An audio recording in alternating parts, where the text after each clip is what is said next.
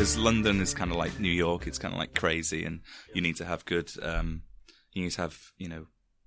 good self-control in order to kind of get through the months. Whereas I'm not sure if I've ever been blessed with that. So LA is more, don't know, it's easy to keep yourself on a good track, I think. Self-control just in terms of like avoiding temptation? Or... Yeah, just like going out and being ridiculous. I mean, LA has that if you want it. Yeah, but I feel like it's a choice in LA. Like I can choose to go and do that, whereas in London, I was in it. So I'd just from the standpoint of you've got all these sort of freeways and it takes you an hour to get everywhere. Just that kind of LA, within a 45-minute drive, I can, be at the beach or be in the mountains or, do all this hiking stuff, or I can go to the city or I can go to Hollywood. Whereas I guess when I was in London, I was living in Shoreditch in the middle of everything. So you have healthy lifestyle alternatives within driving distance. Yeah, probably. Versus just driving to the bar. Well, I didn't have a car in London. I'd just walk out and I'd be in pure mayhem every night. What does a day look like for you? We're usually not at home, waking up on a tour bus somewhere. Yeah. What percentage of the year are you actually like on tour at this point in your life? I mean, is it like half and half now? No, it's more than that. More than that. This year I don't think I've been at home for a cumulative 6 weeks. Really? 7 weeks. So it's more than 80% probably. It's just constant touring? Yeah. But and also, we've been doing a lot of European festivals. So I'd fly over for a weekend's worth of festivals and then I'd just hang around, like I'd stay in London and do other stuff or work or whatever.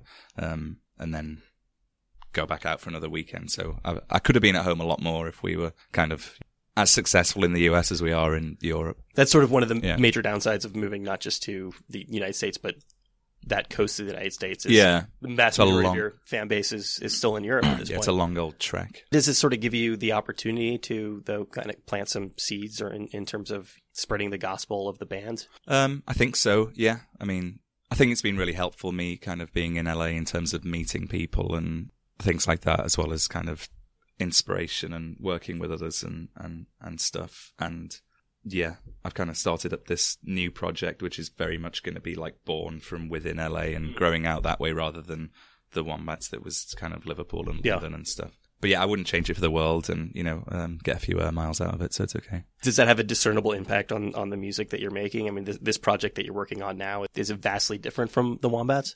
Well, trying to make it as vastly different, but it's always going to be kind of Wombatsy, isn't it? No, we just had a few songs left over from this fourth album, which people liked. And I was like, well, they didn't make it on there, so I was like, well, let's do something. And then with my time off in between festivals, I've just been working more and writing and getting it all together. Yeah. How do you ensure, though, that it is different? I mean, if the starting point is the same, if these were songs that were written specifically for that band, how do you go in a different direction with them? I kind of see it all a lot simpler than that, really. I mean, I like pop songs and I write kind of alternative pop songs with bizarre lyrics sometimes, and however I want to dress them up however we, the Wombats, want to dress them up is how we do it. So, are they in a pretty raw form when you bring them to the band? For the first two albums, they were. Yeah, I just like kind of turn up and play, and then on the third album, Dan and Tord would send me tracks, and then I'd write to that, and then on this fourth album, 70% was written in LA, and then 30% was in Oslo, where we all kind of like sat in a room and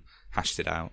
Yeah, so every album's kind of been different. It seems like you're in a good place at this point, obviously both like literally in terms of being in Los Angeles where it's sunny all the goddamn time and, being in a relationship. And does that have an impact on your songwriting? I think so, yeah, because, I don't know, getting married and, having a full-time partner who is as nuts as mine is, in a brilliant way. How so?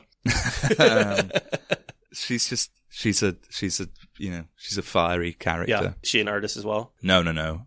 She was a hotelier. She worked in like 5-star, 5 Diamonds hotels in Chicago and then Beverly Hills. And then she's a dog mum now. Dog mum. Writing a breakup song or a song about love or loss or despair, all these things, is it a little bit harder when you're just genuinely happy? No, because within relationships, I think there's always that push and pull. So I just kind of go off that a bit more now. I suspect, though, it's harder to write something like a love song and not fall into cliches when you are kind of living through some of those cliches.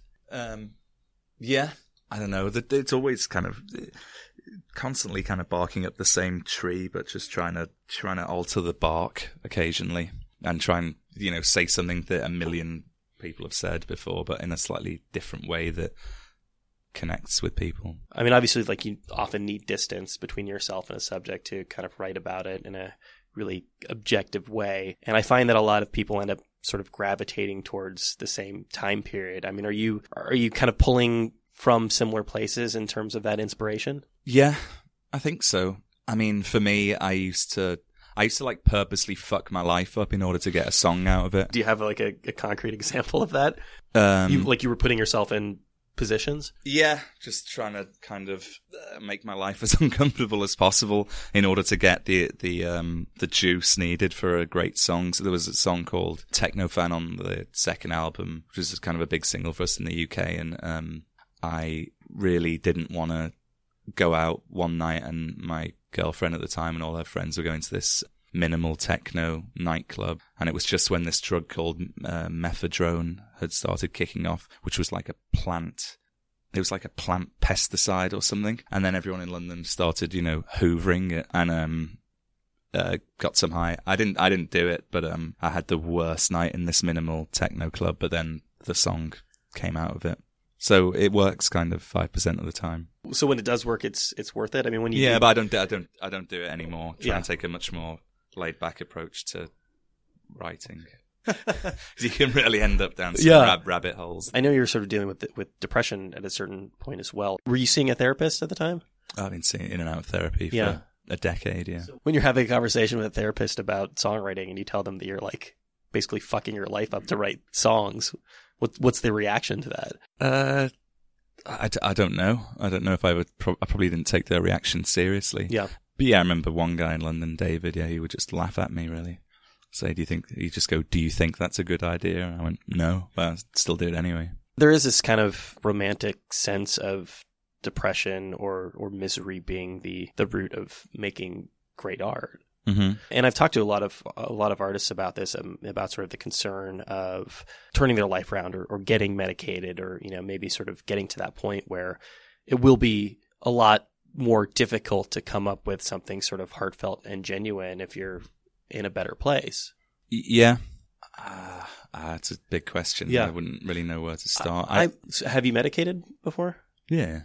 Was it something you were sort of afraid to do? Because, you know, I know, like, especially, I think it's gotten better. I think, like, antidepressants have gotten better over the past couple of decades, but especially like the 90s, maybe the early aughts, when they first really started becoming popular, there was this concern that you were the highs as well as the lows. Yeah. Well, was it? I mean, when I started taking citalopram in 2006, which was, I think it's called Celexa here. Yeah. That fucked me up, because that was I could just tell, because the songs that were coming out were just not as good as they should have been, and like everyone from my family to the band to the label kind of knew that. And as soon as I stopped taking it, it was a lot better. When you were in that, though, were you able to see that they weren't as good? No, I didn't. No.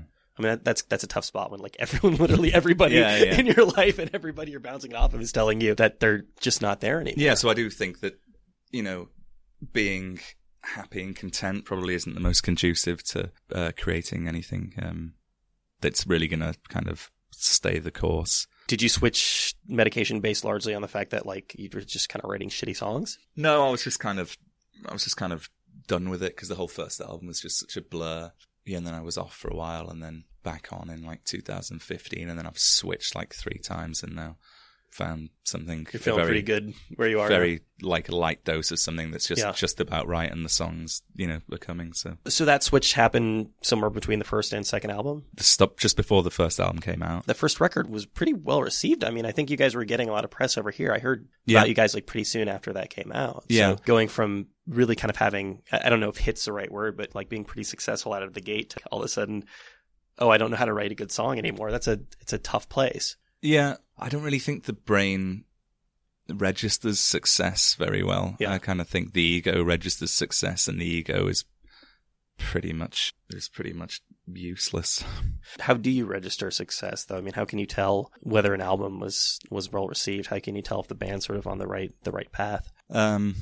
the shows, really. Just seeing people's reaction. And for some reason with this fourth album, I kind of felt like I was just extremely proud of it from the word go, which I wasn't about the second or third, but I was about the first. What's the big difference when you look at the first one versus the next two? Just the kind of innocence behind it. And then as soon as you have some success, then there's all, our label at the time were very heavily involved, and it then became rather, writing a song to demoing it to recording it, yeah. It then became this whole kind of world of overthinking and just general head fuckery. So the first record, there were no expectations at all. No. That's the big difference, is everybody sort of, like all of the different cooks. I guess so. And also, on the second and third albums, I had expectations. Yeah.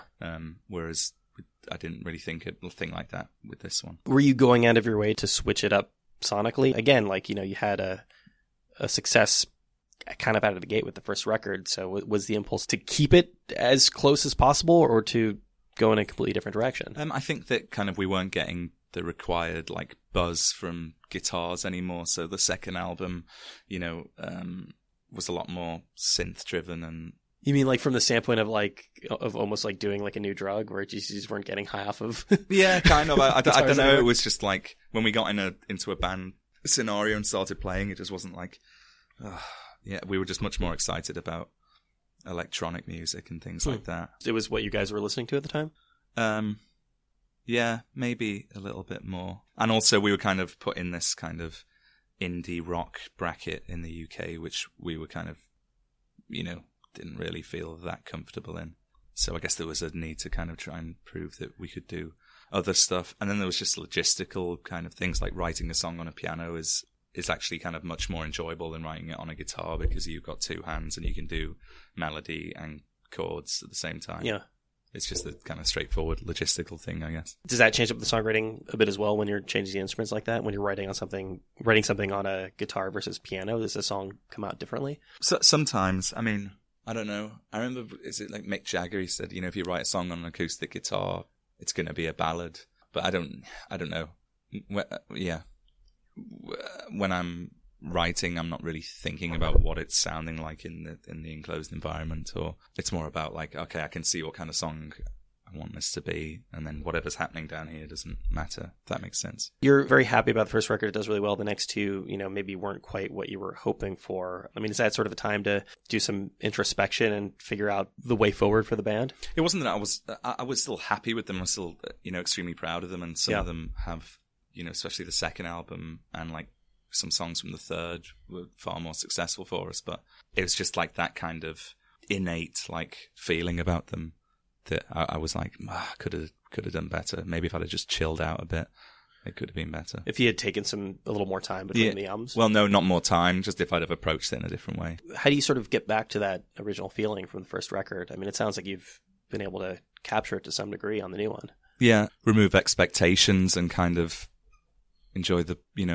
process, because that's all I can really do. I don't really have any choice. I don't really have much of a say in the matter as to how it's received or what kind of stuff happens afterwards.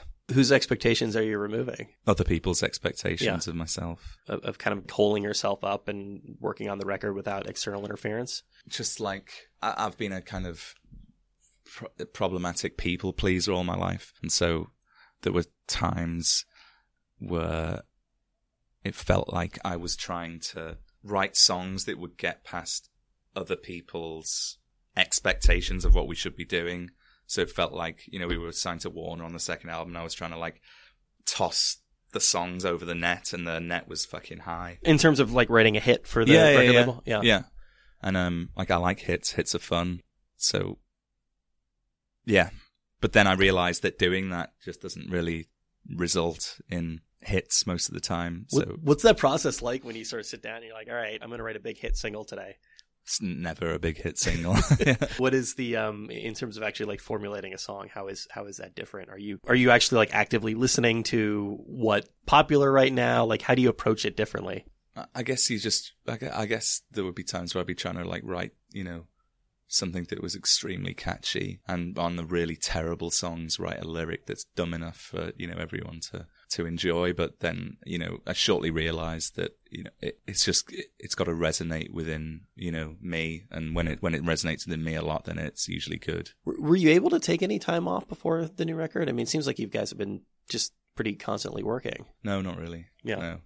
No, we haven't really had much time off, I don't think. Do you feel like you're going to be able to do that at some point, or are you concerned about losing momentum? I kind of want to just crack on to like album 7 or whatever and just pull my head out of the clouds and see where the land lies, really. So we'll meet back here in like 2025 and you can tell me about the vacation that you finally took. But I think, this 4th album, the way we've set it up and how it's more of a collaborative process, it's much easier now and there's less stress on me and there's less, I'm not dragging myself into a studio from 9 to 5 and just plowing away regardless of whether I'm inspired or not. It's kind of a lot more bouncy and vibey now, and I think in that respect it doesn't seem that much of a, writing an album doesn't feel like a huge deal anymore. In terms of you're not taking the entire burden of the album on yourself, yeah. Was it a little more dictatorial in the past? Were you? Yeah, the first, second, and 80% of the third album was, mainly me, and they did want to write with me and stuff, but I'd always kind of push it away, and there's a bit of ego involved there, and then I guess at some point you kind of just stop. It's interesting that you've gone in that direction. I talked to a lot of bands, and the consensus is that, I know obviously every band operates differently, but the consensus between most of them is that to some degree, every band kind of has to work as a dictatorship, and that like there needs to be somebody who's really like kind of in charge of the vision of the thing. So we've heard all these stories. Like there's that one Creedence record where Fogerty like lets everybody put a song on there, and it turns out really poorly. But you've been able to go in the other direction in that. I mean, obviously you trust these guys. You trust for a lot of things, but you trust them more for songwriting than you had in the past. Yeah, I trust the way that it's set up in terms of we can all sit in a room, create an idea. I can take that idea away and have my own time with it. Okay. So you're still doing a lot of the heavy lifting on a song-by-song basis? Yes. Yeah. A little bit. It's a little more laid back, this record, especially compared to kind of the first one, the earlier ones. Yeah. Are you getting a little mellower in your old age? I don't think so, or at least I hope the music that's coming out isn't mellow if I am. Yeah. I don't know. It's kind of hard to kind of... We've been so busy, it's hard to really kind of know what's happening with one another. Do you feel like you have to kind of force yourself into a schedule that you have to sort of set aside a certain amount of time to really sit down and write? I mean, I've just been... No, I mean, it's more like worry about the writing when the album touring is over. So you're not somebody who like has a notebook on him at all times, who's just constantly writing? Well, I'll just write stuff down in my notes in my phone. Kind of titles mainly, or any ideas or lyrics that I think are cool or whatever. There's always something going on, but I'm not kind of seeking out rooms with pianos in on days off. So the time comes, it's sort of time to like get everybody back together, that you send the bat signal up. Yeah. And then you comb over the notes and then start kind of writing in earnest from there. Yeah. Something like that. Especially now that you guys are so spread out geographically, how does that actually come together? Well, I don't know how the next one's going to work. The last one, I wrote 70% of it in LA and sent over kind of demos to the band. And then we reconvened. We all got together in Oslo. Tord had just had a baby. And then I guess we spent, it was like 4 trips to Oslo, both about 2 weeks, so 2 months in Oslo. There's the Keith Richards story, the Satisfaction story. Oh, yeah. Where he just sort of like wakes up in the middle of the night and wakes up in the morning and has basically the song written. It's frustrating, right? to hear these stories about like all these amazing artists who are just sort of like pulling songs out of the ether. All the best songs you seem to be a passive spectator within them. It feels like they're just happening and you're not really in control of it. But then kind of what I've found, and as time goes on, is that the inspiration comes kind of after you've put in a bit of work. Like you've got to make yourself get in the room, mess around for a while, and then within that, there's the inspiration, rather than the inspiration coming before you've actually tried to do anything. I've always got the impression from your songs that, you're the kind of person who hears a phrase or, or some combination of words and just sort of like hits your ear, and that's kind of the germ of a song. Yeah, pretty much. It's all kind of in the titles for me. I think if I've got a good title or a good concept that I believe in, then everything else kind of falls into place. Have you started thinking about the next record at this point, or are you just kind of full in on this one? Only thought about kind of what it's going to be, because we're at kind of an interesting road now where we've done kind of the first album, which was like punky. It sounds like a Yorkshire Terrier trying to rip your face off. The second one like that little dog complex where they all think they're a lot bigger than they actually are. Yeah. And then the second album, which is kind of like, there's 5 different producers on it. It's a full-on major label warfare. And then the third, which was kind of a bit similar. The third, there was no real concept. It just kind of fell out of the second. And then this one, I was like, we can't do another like synth pop rock album. Like, just don't want to do that. And so I was really annoying in the studio, just trying to, make sure that we did something that was organic, mainly, analog recording, no fancy production wizardry, no, just great songs, tastefully produced. Let's see if people like them. It was still born in the studio? But I suppose that thought process was happening before we actually got to London and collated everything and started recording. So that we would, I was demoing in LA and we were demoing in Oslo, but we all scrapped all that and re-recorded everything in London. You need to start from an idea, like a sort of an abstract concept of what the record is going to sound like, or at least how it's going to come together. Yeah, sometimes. Because I feel like if you putting kind of creative roadblocks up is not necessarily a bad thing. I think if you don't put those up, you end up falling back into the same patterns you did on the last time. So that was kind of my job in this album a lot when we were recording. Certainly some of the songs where Dan and Tord had less input on, and they would want to kind of put their mark on it and kind of start playing a load of synths. I had to be the prick who was like, let's not do that again. And then that kind of got a bit fiery, but I think it made for a good album in the end. You need to basically set up constraints when you're putting it together. I don't think you need to, but that's what happened on this album. I mean, it sounds like, you do in order to sort of like move forward. Otherwise, you're going to probably just kind of get caught up in the same traps that you've been. I think so. Because how do you make anything different if you're just doing what feels good to you? Do you feel like the work that you're doing in sort of this side project in Los Angeles is helping you move forward as a songwriter? Yeah, because that's like very collaborative. Because I just wanted to have something on the go that, there's no politics.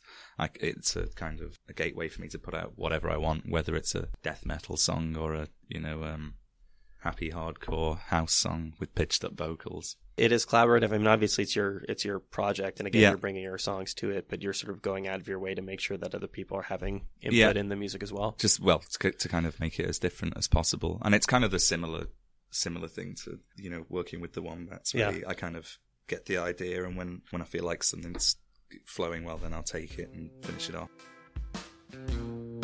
There you go. That was Matthew Murphy of the Wombats. Their latest record, Beautiful People Will Ruin Your Life, came out last year on Bright Antenna here in the States. Thanks a bunch to him for taking the time to do that. Thanks to you guys, as always, for listening to the show. If you like the program, there are a number of ways to support us. Please rate and review us on iTunes, Google Podcasts, Spotify, YouTube, wherever you happen to get your podcasts. Like us on Facebook. Follow us on Tumblr. That's rylcast.tumblr.com. That is first and best place to get all your RIYL-related information. If you have any feedback, it's rylcast@gmail.com.